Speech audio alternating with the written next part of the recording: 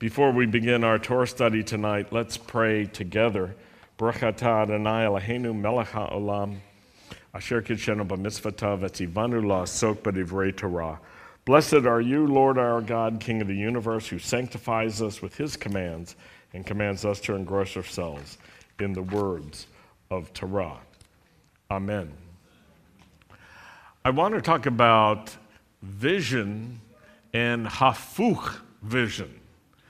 Hafuch is a word that means upside down, and it's a great Hebrew word, and other forms of it mean to turn something upside down, or to overturn it, or to reverse it, or to change it, or to shift it in some way. And when we're reading the story of Joseph, it's good to remember two things: that Joseph's take on life was shaped by God's take on life, not just by his circumstances. And there are two reasons. One is Joseph had chazon. Say that word with me. Chazon.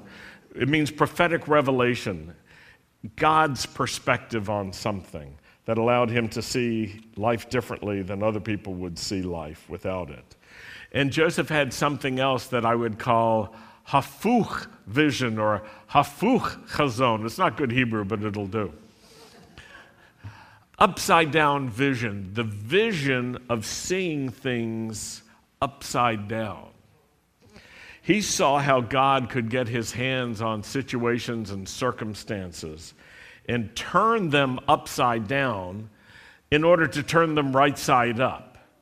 And he saw that God would turn things upside down, things that were meant for evil or for harm, and cause them to be useful for God's purposes. So in this week's Torah portion in Genesis 50, you can turn there, starting in verse 19. Joseph is talking to his brothers. They're afraid of how he's going to treat them now that their father has passed away. And Joseph says to them, "Don't be afraid. Am I in the place of God?" And then verse 20 is what I want to focus on. You meant to do me harm. You meant to do me harm. That was your intention. But God meant it for good, so that it would come about as it is today, with many people's lives being saved. Now, it's interesting that Joseph could have both sides of the understanding. You meant to do me harm. What you did was wrong. But God turned it upside down to make good. He brought good out of your evil plans. So you meant to do me harm, God meant to do me good, so today God wins. That's what he was telling them. Guys, you lose, God wins. The good news is you're not in trouble now. You've been rescued. God didn't deliver you from starvation and destruction in order to destroy you. He delivered you in order to save you. And what you did that was meant for evil purposes, God got a hold of, and he transformed it, and now it's being used for good, for your good too. Now let's go back to an earlier passage where Joseph is expressing much the same thing, Genesis chapter 45, and it starts in verse 4. And this is that moment when Joseph reveals himself to his brothers, and remember, he looks like an Egyptian, he talks like an Egyptian, he is culturally now an Egyptian, and he is the prime minister over Egypt, and he has been talking to his brothers without them knowing who he is. And he's been talking in Egyptian through an interpreter. They've been speaking in Hebrew through an interpreter to him. And then he gets everybody out of the room except for his brothers. In verse 4, Joseph says to his brothers in Hebrew, "Please come near me." Now that's disturbing all by itself. But they did so, and then he says, "Ani Yosef, I'm Joseph, your brother." What a shocking moment. And just to remind them which Joseph, he said, the one you sold into Egypt.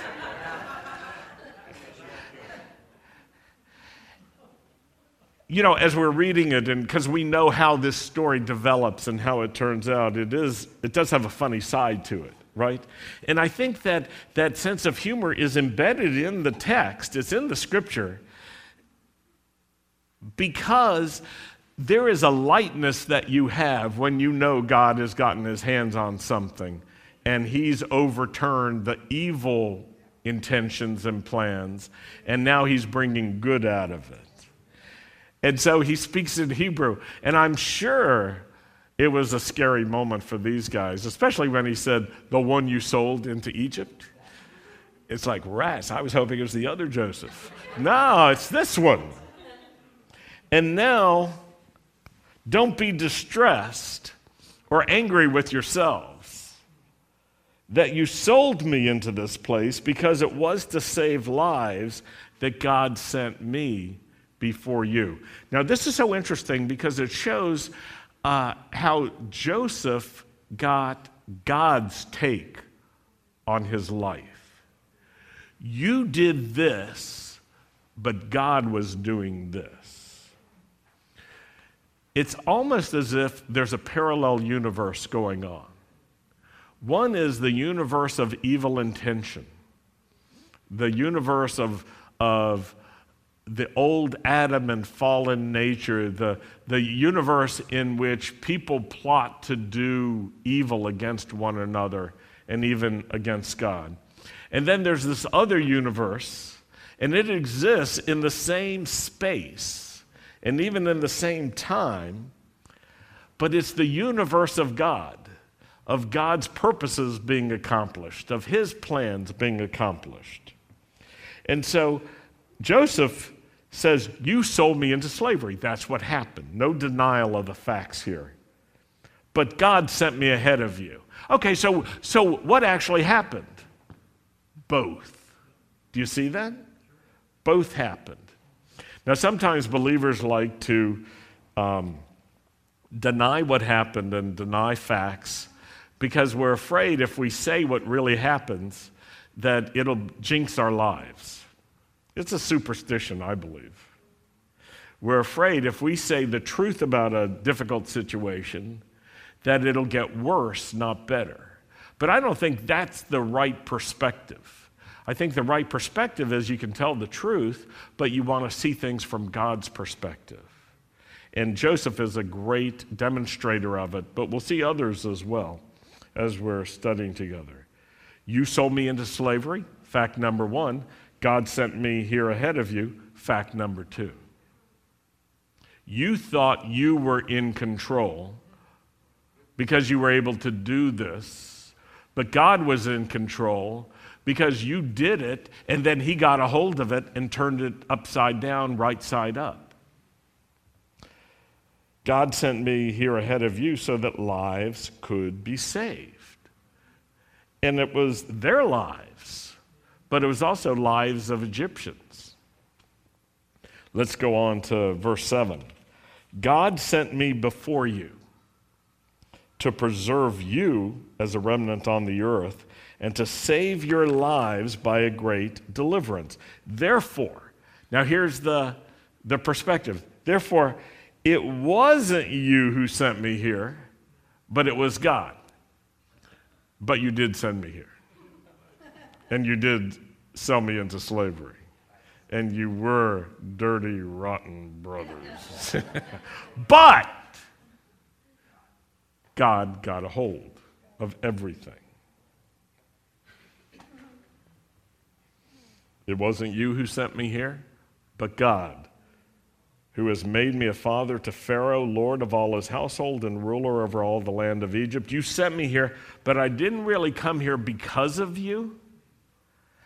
God got a hold of my life, and I'm here because I'm where God has placed me. I was reviewing some of my high school years, and I realized that God used some difficult circumstances in my life to redirect my life so that I was on a different path. And I thought that the difficulty recognized was something serious that was a permanent issue. But I found out only a few weeks ago that it hadn't been. Yeah, I'll tell you this story sometime, but it had to do with long hair in high school and a new principal at the high school and new rules and all sorts of things. It's an interesting story. But as a result, I went in a different direction. I went to a different school. I did different things. But it was only a few weeks ago that I found out that the very thing that set me on that course got changed after I left. Yeah, and it happened because I saw a picture of two high school buddies at prom, and they had long hair. And I thought, wait a minute, we went to proms together.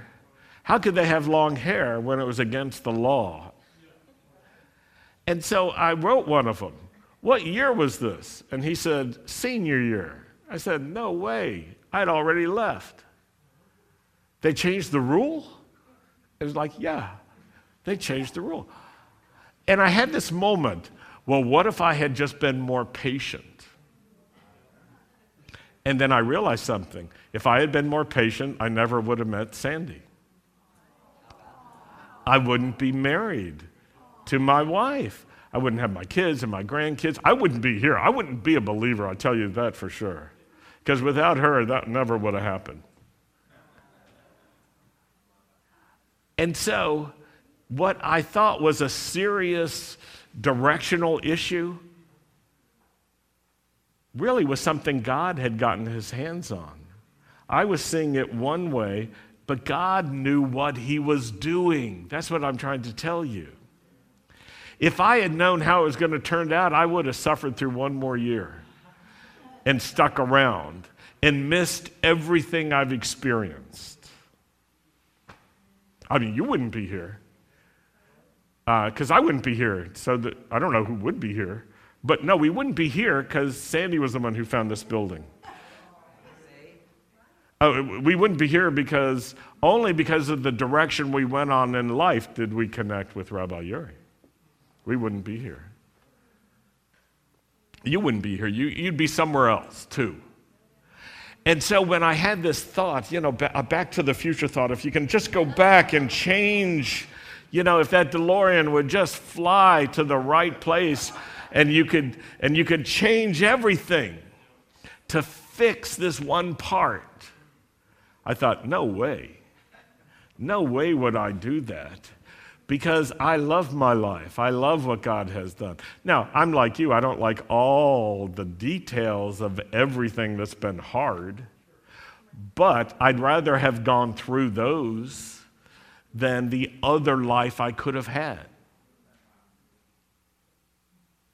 How about you? Are you glad God got a hold of your life? And do you know what it means to be lost? I do.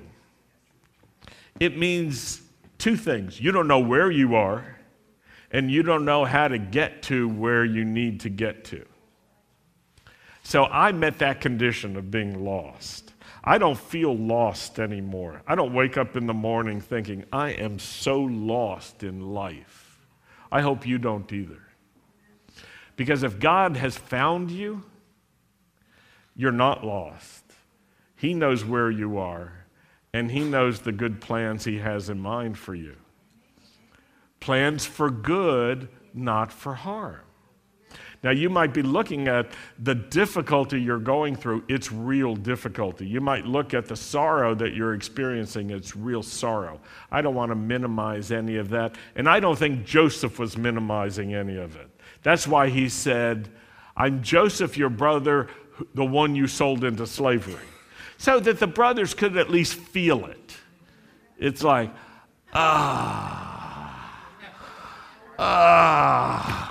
golly, I can imagine them, like getting on their knees. It's like,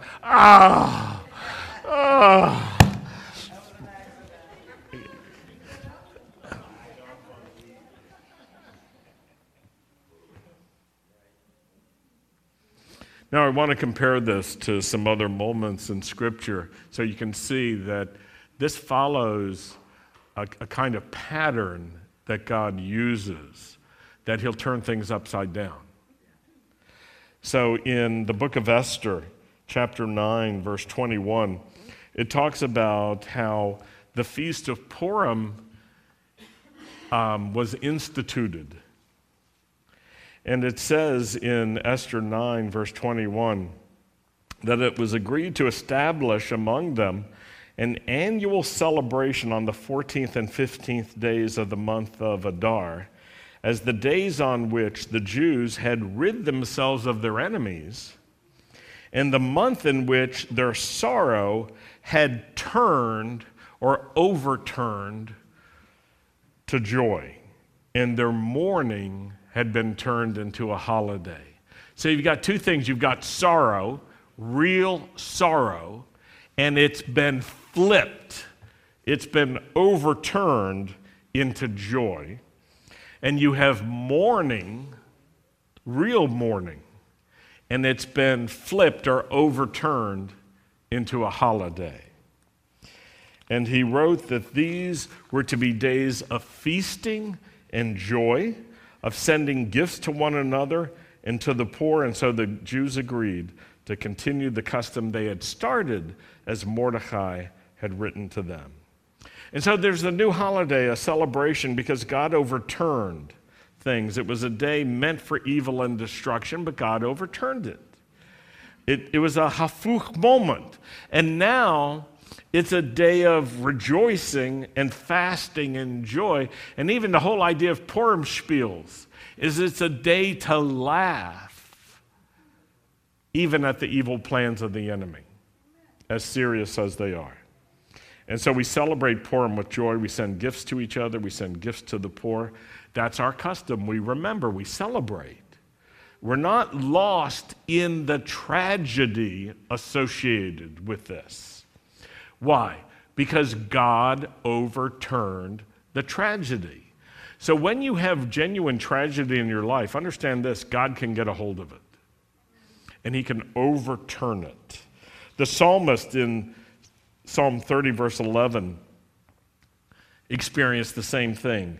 You turned my mourning into dancing. You flipped it. I was mourning, now I'm dancing. You peeled off my sackcloth. I like that.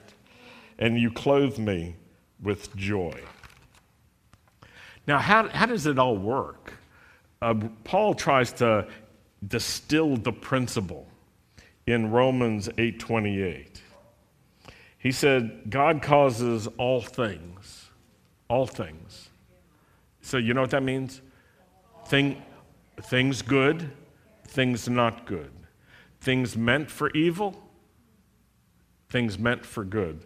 God causes all things to work together for good. So in other words, there's a parallel universe, right? The whole universe is going in a direction. God causes all things to work together for good for those who love him and are called according to his purpose. Now, it's important that we grasp these two details because it's not one condition, it's two conditions for those who love him. So when you're going through difficulty, remember this: hold on to your love of God. Don't let that weaken at any time, because your love of God connects you to the parallel universe. Second, hold on to the purpose of God, the ultimate goals and the aims of God. Don't think that this moment is the conclusion, it's just the middle. The conclusion is defined by what happens after God gets his hands on everything and fixes everything by flipping everything he has to and turning it upside down if he needs to. Two keys: love God, stay focused on his purpose. And Yeshua modeled this for us, and he demonstrated how it works when he laid down his life as an offering for us. And so let's go to John chapter 10.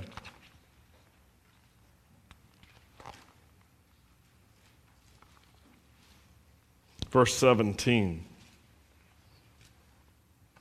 This is why the Father loves me, because I lay my life down in order to take it up again.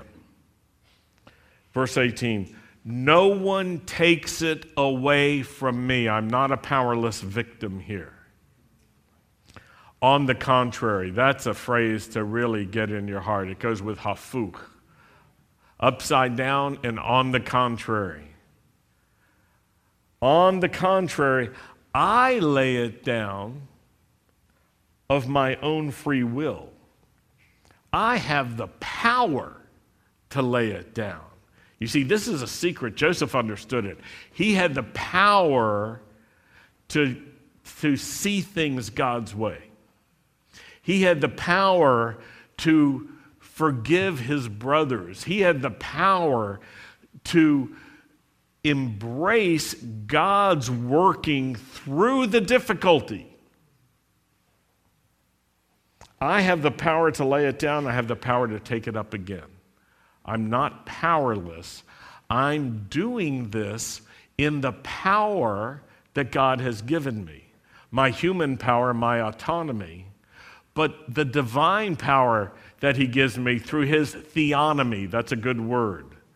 Theonomy. It means the rule of God in our lives. So it looked like the death of Yeshua was a tragedy. The Romans thought it was the end of the one who claimed to be king of the Jews. They thought they got rid of the troublemaker. Yeah, I mean, it's very serious. If you don't grasp this, that Yeshua was viewed by Rome as a big troublemaker. And Rome reminds me of Russia a bit. You know, Americans think you go like A, B, C. Russia goes like this, A, B, Z. Thus, Crimea is now Russia, as an example. Because everybody was thinking, oh, they'll only do a step-by-step thing. Wrong. Rome was of the same mind. You oppose Rome, it's like, oh, come here. You're dead. That's it. John 19, verse 2 and 3, soldiers twisted together a crown of thorns, put it on Yeshua's head, dressed him in a purple robe, and they went up to him again and again, saying, Hail, King of the Jews! And they slapped him in the face. They mocked him this way. So you think you're King of the Jews? You're dead. You think you're King of the Jews? We've stripped you of power. We're humiliating you. And Yeshua warned his disciples, no one's taking my life from me. Understand this. I'm laying it down. I'm laying it down on the basis of my free will to do the purpose of God. Matthew 27, verse 37, they put up over his head the written accusation against him. This is Yeshua, King of the Jews. So others were thinking Yeshua's death was only a tragedy.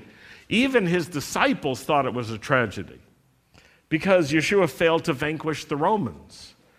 He didn't usher in the Messianic kingdom as they expected it. But the Lord knew that Yeshua's death was the plan of God to provide an atoning sacrifice that would be effective for everyone, at every time, everywhere. Everyone who puts their trust in him will get the benefits. And it was just in time, right before the whole temple system collapsed, right before it was destroyed, right before there was an end to temple-centric Judaism. Just in time. I think to Rome and the Jewish leaders who sided with Rome and to Hasatan, The execution of Yeshua probably seemed to them to be their victory. But God had a hafuch moment in mind, and he overturned every evil plan, and that's what Yeshua was saying. He was bringing good out of Yeshua's death. I believe that resurrection life is the manifestation of God's success in overturning the power of sin and death in this world. Yeshua's resurrection is the demonstration of God's victory over the destructive work of the enemy. And we're to take comfort in his resurrection. And so I want to encourage you, take comfort in his resurrection.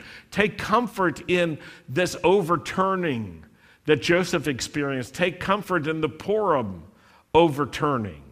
Take comfort in the psalmist who experienced the overturning of God.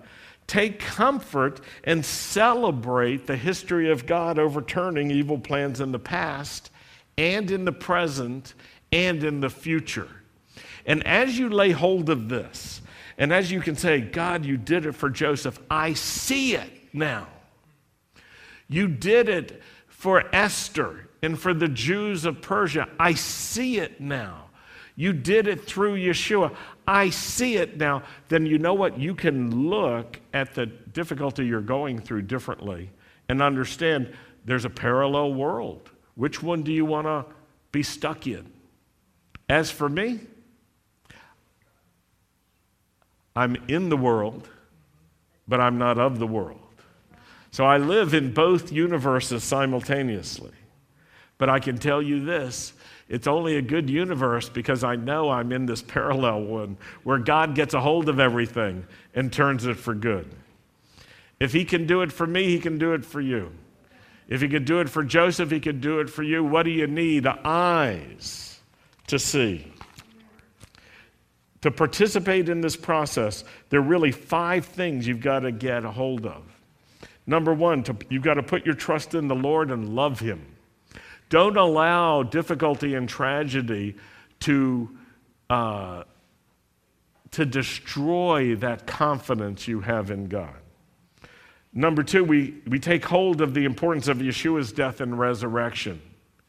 He rose from the dead in order to demonstrate the victory. 3, we focus our hearts and minds on Yeshua and what he has accomplished. 4, we pray and trust God for his will to be done on earth as it is in heaven. When you're going through something difficult, when your brothers sell you into slavery, say this, Lord, not my will be done, but your will. Your will be done on earth as it is in heaven. What are you doing in heaven, Lord? Do that here on earth. The 5th thing, we hold on to God's ultimate goals and aims, the great purposes of God. Like Joseph, we keep a Kadima attitude. We look forward to what's ahead. We refuse to be lost in the sorrows of the past. And we refuse to fall into despair about the sorrows of the present moment. Like Mordecai and the Jews at Purim, we remember that God overturned Haman's evil plans and turned what would have been a time of great loss and sorrow into a day to be remembered forever, a day of deliverance and a day of rejoicing. And like the psalmist, we sing that God has turned my mourning into dancing. Do you remember Rabbi Victor's message from last Saturday? If you were here last Saturday, you do remember this. And he concluded his message with a dance. And he sat down right here in order to demonstrate what happens when you feel sorrow and disappointment and loss.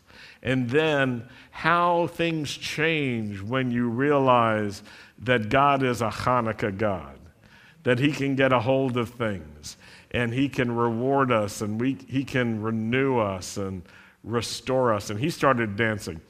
Well, I had the thought, when he said he was going to do it, I filmed the whole thing on my camera. I did, just for fun. And I didn't even get a chance to review it before I made the decision to post it on Facebook, but I did it anyway. I just put it on Facebook. Now, here's the most amazing thing. Thousands of people have been watching that video on Facebook, more than any video I think we've ever posted. Thousands. I mean, when I checked earlier today, it was like 4,600. No advertising. We didn't pay for anything, like it wasn't boosted, if those of you who know what that is, it wasn't. And not only that, but there was no real introduction to it. But it's been shared so many times that people's friends' are now seeing things. And I think it's just going to continue to grow. So here's what I want to encourage you to do. If you're on Facebook, go to Beth Israel Messianic Synagogue page, look at the video, and then share it on your own page, and let's just see what happens. I have the feeling that somehow Rabbi Victor's dance is going to be seen by over 10,000 people when all is said and done. It could be more than that. Well, let's pray. Lord, thank you that you can overturn evil plans. Thank you that we can live our life knowing that. And you can turn our sorrow into dancing and our mourning into joy. Thank you, Lord, for all that you have accomplished for us by the death and the resurrection of Messiah Yeshua. And let resurrection life change the way we think about this life and this world we're living in. In Yeshua's name we pray. Amen. Amen. Well, we're going to close with Aaron's blessing. Would you please rise?